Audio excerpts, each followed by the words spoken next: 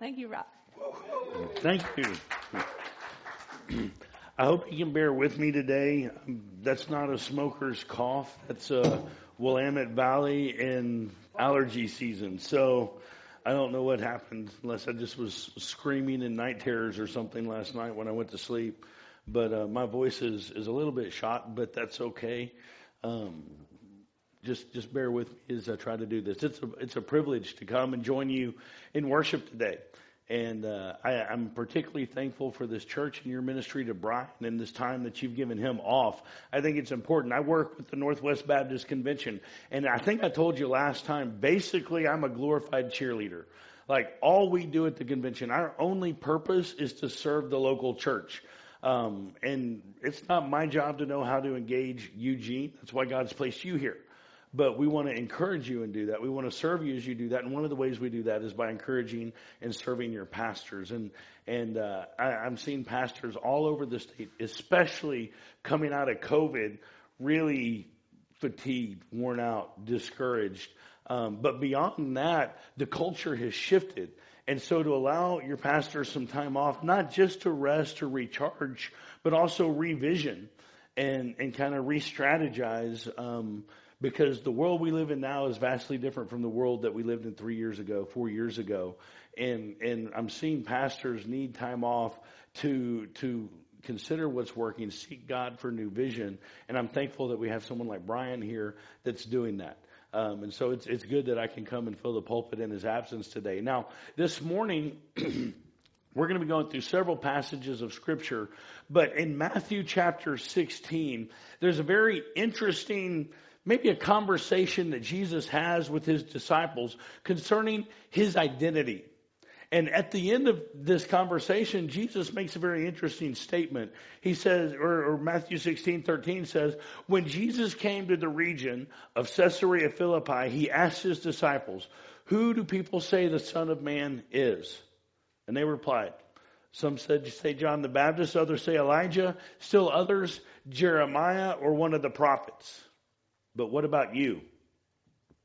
Who do you say that I am? And Simon Peter answered, you are the Messiah, the Son of the living God. And Jesus replied, blessed are you, Simon, son of Jonah, for this was not revealed to you by flesh or blood, but by my Father in heaven. And I tell you, you are Peter, and on this rock I will build my church, and the gates of Hades will not prevail against it. Now, there's a good bit of debate throughout church history over whether the rock on which Christ will build his church is Peter himself, or in that confession that Peter makes that Jesus is the Christ, the Son of the living God. Now, it's the historical claim of the Catholic Church that Peter himself is the rock upon which the church will be built. That's the claim that Peter is the first pope, right? Now, I hold to a different interpretation, and because you're Southern Baptist, I assume you do as well. It's the interpretation that the rock that Jesus is referring to was not on Peter the man, but on that confession of faith. You are the Christ, the Son of the living God. And that understanding leads us to the truth that it's faith in Jesus Christ that is the foundational hallmark of all believers. And those that have placed their faith in Christ, as Peter did, are then the church. And in this passage, we find the disciples, they are fully convinced as to who Jesus is. And then based on that reality, Jesus assures them the gates of hell are not going to prevail against you. Now, the last I checked, gates are a defensive weapon, not an offensive weapon, right? And so the implication is that based on who Jesus is, the church is going to go on the offensive and take ground that's been occupied by the enemy. And now here we are today, no less convinced as to who Jesus is. And we are now given the sacred task of making that truth of his identity known to the world. And I want to remind you this morning that the promises of Jesus are just as certain for us today as it was for them. But that said, it can still be a bit of a grind, can't it? That doesn't mean that it's going to be easy. The last 3 years have been some of the most difficult of my life in ministry. I think I shared some of that with you when I was here before. But it's a long story, but the short version is my wife was diagnosed with this rare, deadly disease, and around the same time, my son lost one of his best friends who died tragically right in front of him. And between my wife's disease, her treatments, the loss of our son's friend, and then the Lord, He miraculously healed my wife, and Baptists don't talk about that, but one night she's sick and dying, the next minute there's nothing to treat, there's no other word, that's the doctor's word for it, and we go through all of that, and then we rolled right into COVID, right? And that was hard for a completely different reason. And I was just pastoring down here in Cresswell at New Hope at the time, and if I were honest with you, I would have to admit that the challenges that we faced during COVID were harder than anything I thought we'd face in ministry. It's not like they got pandemic class in seminary and how to lead through that stuff. But how do you shepherd a flock that's been scattered? How do you walk that line between faithfulness and foolishness, right? How do you honor the governing authorities that God has placed over your life without compromising your duty to God? Protect the sheep and feed the sheep at the same time. Y'all had to deal with that too. Cresswell, that's a little bit different environment than even up here in Eugene. I know it was even more difficult, some of those issues that you had to deal with up here. I'm sure that there have been a lot of times over the last several years where they sure don't feel like we're storming the gates of hell, right? And yet we've been told we'll prevail. And so again, this morning, I want to encourage you and remind you that despite the difficulties that we faced, there are certain realities that we can count on. We have certain truths that are true regardless of circumstances. And ultimately, the church, we really have one job. Make disciples. That's it. The last thing Jesus says before He ascends into heaven, y'all go make disciples. And they said, okay, and they did. That hasn't changed. And we're promised if we do that job, the gates of hell will not prevail against the church of Jesus Christ. And not like I said, we're gonna look at several passages, but this morning I want to look at the church, its mission, its calling, and really how the promises that Jesus made to those disciples, the gates of hell will not prevail, are still true to us today, and the implications of what that means. Now, to look at the life of the church, I want to start in Acts chapter 1. That is the beginning of the story of the church. It's the story of how the church started, and then we're also reminded, because Jesus is still alive, He's still active, and He's still empowering the church today, we are assured that the story of Jesus continues through us even now. So look at Acts chapter 1. This is how it all began.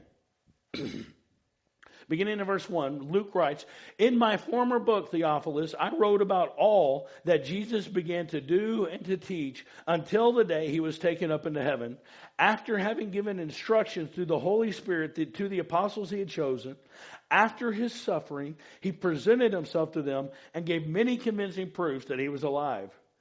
He appeared to them over a period of 40 days and spoke about the kingdom of God.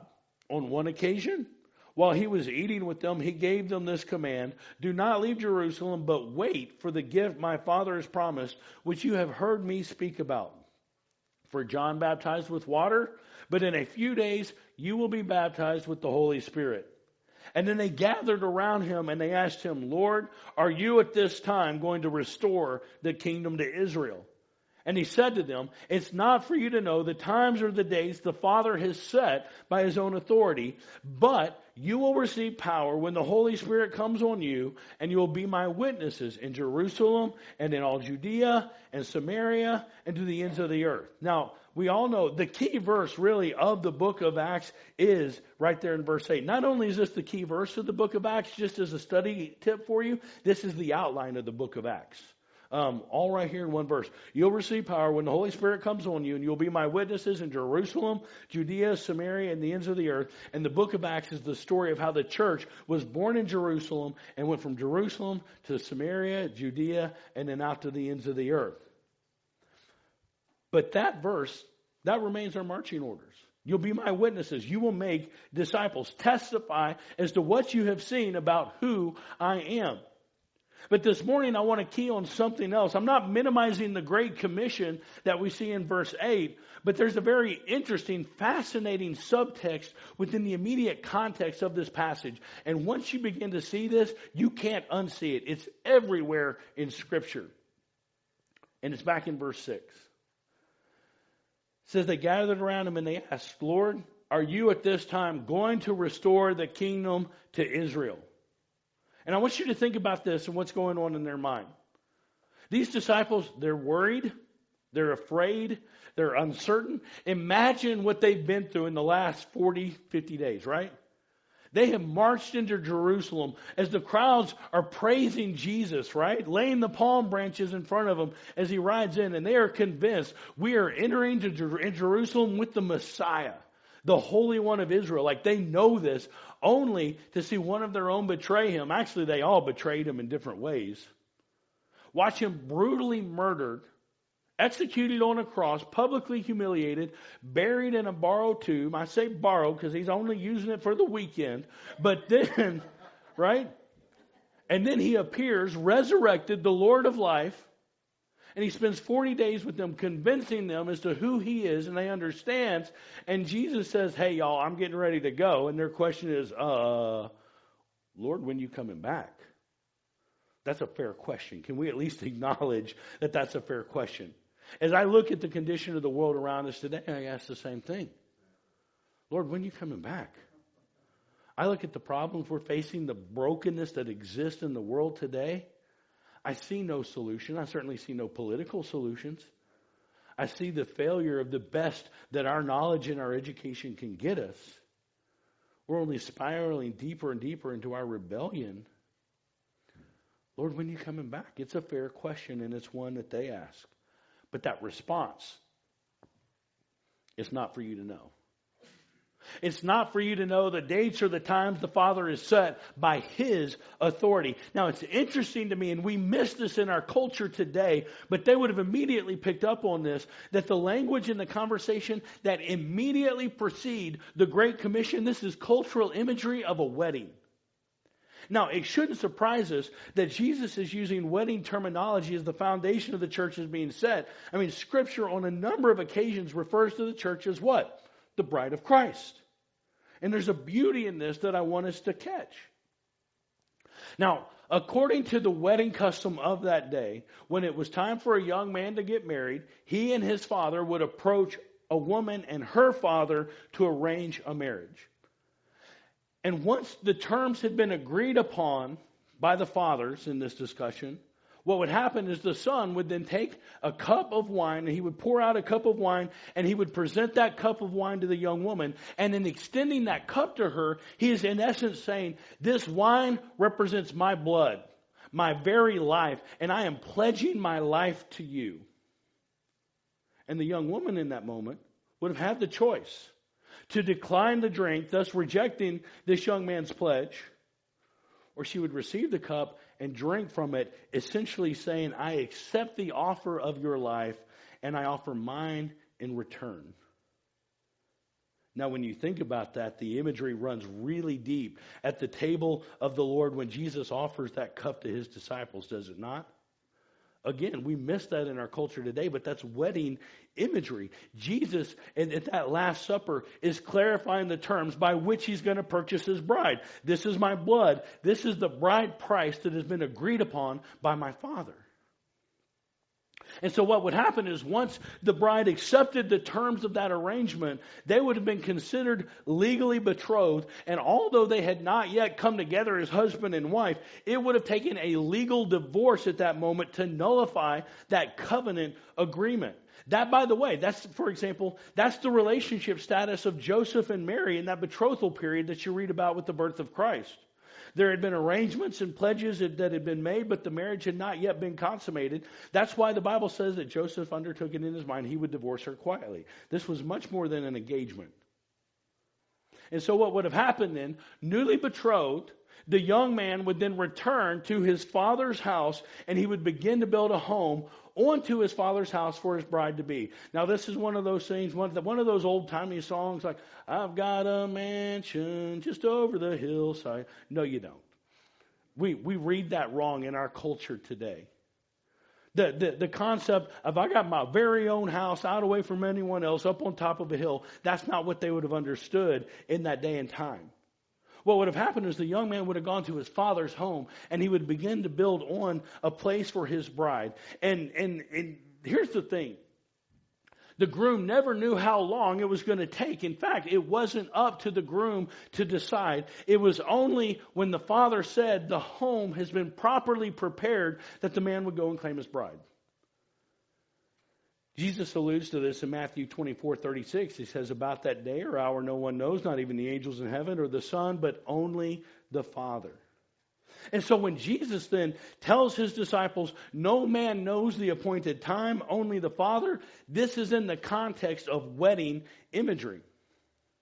Now, it's also into the same cultural context we read in John 14, right?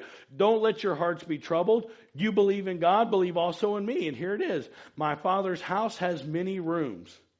If it were not so, would have I told you that I'm going there to prepare a place for you. And if I go and prepare a place for you, I will come back and take you to be with me, that you may be where I am. This whole time, Jesus has been teaching his disciples that he is going to return for them. And until that time, no matter how difficult it may be, they have a job to do, right? So it stands to reason that his final words to them would be a reminder of this very truth. It's not for you to know when I'm coming back.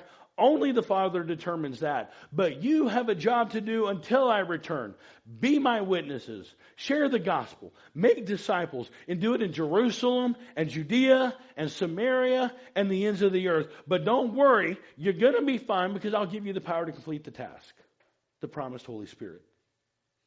If there was any doubt that we, the church, in Christ would be victorious, we should rest assured that the same power that raised Jesus from the grave has seated him at the right hand of the Father in the throne room of heaven, placing all things under his feet. Well, that is the same power that we're promised in Acts 1:8. But I want you to notice and think about what Jesus is commanding them to do there, and why I believe it's in the context of wedding imagery. I think Jesus is telling them, the terms of the marriage have been agreed upon. The dowry has now been paid. I'm going to prepare a home for my new bride, and I'm coming back for her. But until I return, you guys are responsible for the guest list at the wedding. Don't read too much into that. Just stick with me for a minute. It might be a little bit of a stretch, but I'm going somewhere. Jesus says, I'm getting ready for the wedding, and I'm going to return when the Father says it's time. Until then, you go and invite everyone to the ceremony. And again, this is not the first time Jesus has used this imagery. In Matthew 22, the kingdom of heaven is like a king who prepared a wedding banquet for his son. He sent his servants to tell those who had been invited to the banquet to tell them to come, but they refused to come. Then he sent some more servants, and he said, tell those that have been invited, I prepared my dinner. My oxen and fattened cattle have been butchered. Everything is ready. Come to the wedding banquet. But they paid no attention and went off, one to his field, another to his business. The rest seized his servants, mistreated them, and killed them. The king was enraged. He sent his army and destroyed those murderers and burned their city. And then he said to the servants, the wedding banquet is ready, but those I invited did not deserve to come. So go to the street corners and invite to the banquet anyone you find. And so the servants went out into the streets and gathered all the people that they could find, the bad as well as the good, and the wedding hall was filled with guests. You see, Jesus has been preparing the disciples all along for this sacred task. And he warns them, you're going to invite people to come, and a lot of them aren't going to listen. But you invite them anyway. He says you're going to go back and tell them how great the wedding is going to be. And they're going to ignore you, but you tell them anyway. You're going to go invite people to the wedding feast, and they will mistreat. They will abuse. They might even kill some of you, but you go and you invite them anyway. And if the VIPs don't want to come, then you go to everybody else that you can find and you invite them. But your job is to tell them. And don't worry, he says, you'll receive the power to complete the task, and the gates of hell will not prevail against you. This is the cultural context of the Great Commission in Acts chapter 1. Jesus, in the founding of the church, is telling his disciples to invite people to be part of the greatest wedding celebration of all times. And so, if that marks the beginning of the church, and the book of Acts tells the story of the growth of the church, and we are in that continuing life of the church even now, where then does the history of the church end? And I think we read about that in Revelation chapter 19. Revelation 19 says, "Then a voice came from the throne saying, 'Praise our God, all you his servants, you who fear him, both great and small.' Then I heard what sounded like a great multitude, like the roar of rushing waters, and like loud peals of thunder, shouting, 'Hallelujah! For our Lord God Almighty reigns. Let us rejoice and be glad and give him glory, for the wedding of the Lamb has come, and his bride has made herself ready. Fine linen, bright and clean, was given her to wear. Fine linen stands for the righteous acts of God's holy people.' And then the angel said to me, 'Write this down. Blessed are those who are invited to the wedding supper of the Lamb.' And then he added, 'These are the true words of God.'" I want you to catch this. Regardless of the hardship, the uncertainty, regardless of your circumstances, we are part of this story still. Your job is to be out inviting people to the wedding supper of the Lamb. So don't give up. I get it. This is rocky soil to cultivate. But be encouraged that out of all the people that have ever walked this planet throughout all of time, our sovereign, reigning, ruling, all glorious, all wise King has chosen you at this time to invite people to the wedding supper. It might be easy to feel discouraged or to feel overwhelmed or to feel like the culture's too far gone and it's not going to make a difference, but stay the course. Your task, your calling, it's not insignificant. There is a holiness, there is a sacred beauty to what you have been given to do. Faithfully proclaim the gospel and invite people to the wedding supper of the Lamb. You might feel tired. You might feel discouraged. You might feel like quitting, but know this. Our Jesus is worth it. You know that our King is worthy of the worship of all people. You know that our nation, that all nations can be saved through the power of the gospel. You know that in truth, it's not a sacrifice of our lives to reach the nations because we gave up our lives the moment we died to self and trusted in Christ, and now we are His to use as He pleases. And what did He tell us to do? Y'all go be my witnesses. Go make disciples. But to me, the greatest encouragement in this, that reminder that I need in Revelation, blessed are those that are invited to the wedding supper of the Lamb. And we have been given the sacred task of inviting people. I want you to get this. Are you worried about how people react to your sharing the gospel with them? Just remember, the Bible says they're blessed having been invited. Regardless of their response, it's a blessing that they've been invited. How many times have we said, I've done this. I'm afraid to say something. I don't know how they're going to respond. What if it gets weird? What if they get awkward? What if they get mad? 98% of the stuff we worry about never happens. We just make it up in our mind. Scripture says it's a blessing to them that you even invite them to the wedding supper. I get it here in the Northwest. There are times that the fruit of salvation may seem slow in growing, but we can be confident that it's growing. And one day we are going to be gathered around the table at the marriage celebration of our Lord, and we're going to look up and we're going to hear the languages of the nations rejoicing in the banquet hall of heaven. And think about this. Even now, at this very moment, as our rooms are being prepared, the banquet is being made ready. The heavenly arena is already filled with those that have gone on before us.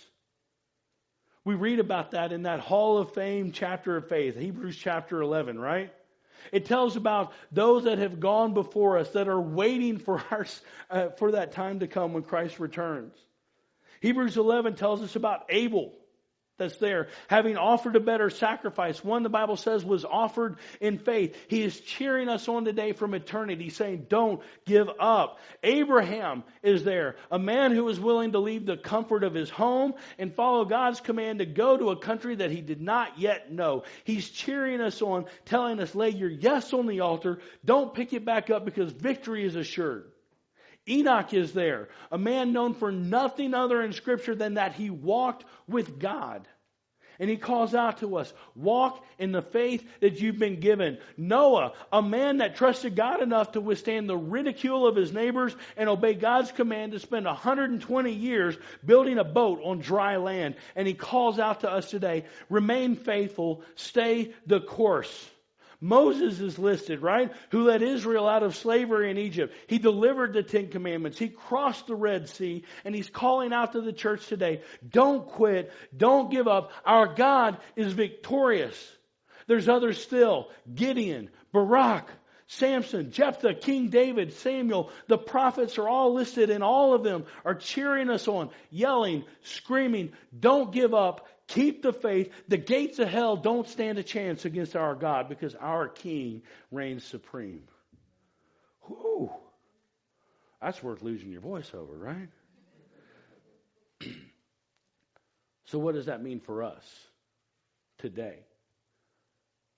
In the meantime, we read in Hebrews chapter 12 that since we are surrounded by this great cloud of witnesses, let us throw off everything that hinders and throw off the sin that so easily entangles, and let us run with perseverance the race marked out for us, fixing our eyes on Jesus, the pioneer and perfecter of our faith. For the joy set before him, he endured the cross. He scorned its shame and sat down at the right hand of the throne of God. Considered him who endured such opposition from sinners, so that you will not grow weary and will not lose heart.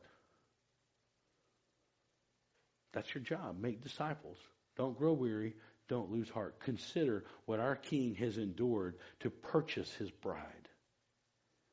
This is our time to offer everything in the service of our King. This is our time to go out into the darkness and show people what light looks like. This is our time to go into the highways and the byways and invite everyone we can find to come and to join us at the great wedding celebration. And once we're there, on that great and glorious day, at that moment, we will know in full what it means to overcome in power and to overwhelm the gates of hell. As I close this morning, I simply want to ask you this. Are you going to the wedding supper of the Lamb? If you already have your spot at the table, you're commanded to invite others to the celebration. It's not a suggestion. It's a command. This is your job. Invite people to the celebration. But if you don't yet know if you've got a spot at the table, today can be a day of salvation for you. Jesus Christ, in giving his life for you, he has poured out his blood and he has extended that offer to you. And those who receive his life, pledging theirs in return, get Christ. They win. They get redemption. Christ offers his life for you. And when you, by faith, receive that and pledge your life in return, the Bible says we become part of the bride. Here in a moment, I'm going to pray, and then I believe we're going to come and sing another song before we dismiss. If you'd like to know about how you can have a seat at the table, I would love to have that conversation with you. When the service is over, I'll be right over here. I'd love to talk to you about what that might look like. You don't know me, I get it. Turn to any church member in here and let them tell you how you can have a spot at the table. The good news is, all who receive the blood of Christ, all who receive that offer of his life can be saved. They will be saved. And today, that invitation is there for you. For those that have received Christ, y'all, your job ain't changed. Make disciples. Get to work. Invite people to the wedding supper. It really comes down to that. Let me pray, and then as we sing, once the service is over, I invite you simply respond however it is that God would lead you to respond. Father, I thank you for the great promises of Scripture. I thank you for that promise that in Christ, his church, the gates of hell will not prevail. It's easy to look at the world around us and be discouraged. It's easy for us to look at the world around us and look for a human Savior, a political rescuer, to look to others to redeem us. But yet, Lord, we recognize this world is irretrievably broken, and outside of your grace and your goodness and outside of your provision of salvation, there is no hope. So let us be a people that go into the brokenness and offer hope. Let us be a people that go out and make disciples, telling about what it is that you have done and how everyone that receives Christ can have a spot at the wedding table. Lord, until the day that Christ returns, I pray we will be about our job, making disciples in our Jerusalem, Judea, Samaria, and the ends of the earth. Father, for those that might be here this morning that don't yet know you, I pray that your Spirit show them their need for a Savior. That your Spirit bring them conviction of their sin, and that they will turn and receive the offer of the life of Jesus and pledge theirs in return. That they too can know what salvation is. It's in the name of Jesus we pray. In him we find our hope. Amen. Let's go ahead and stand and sing.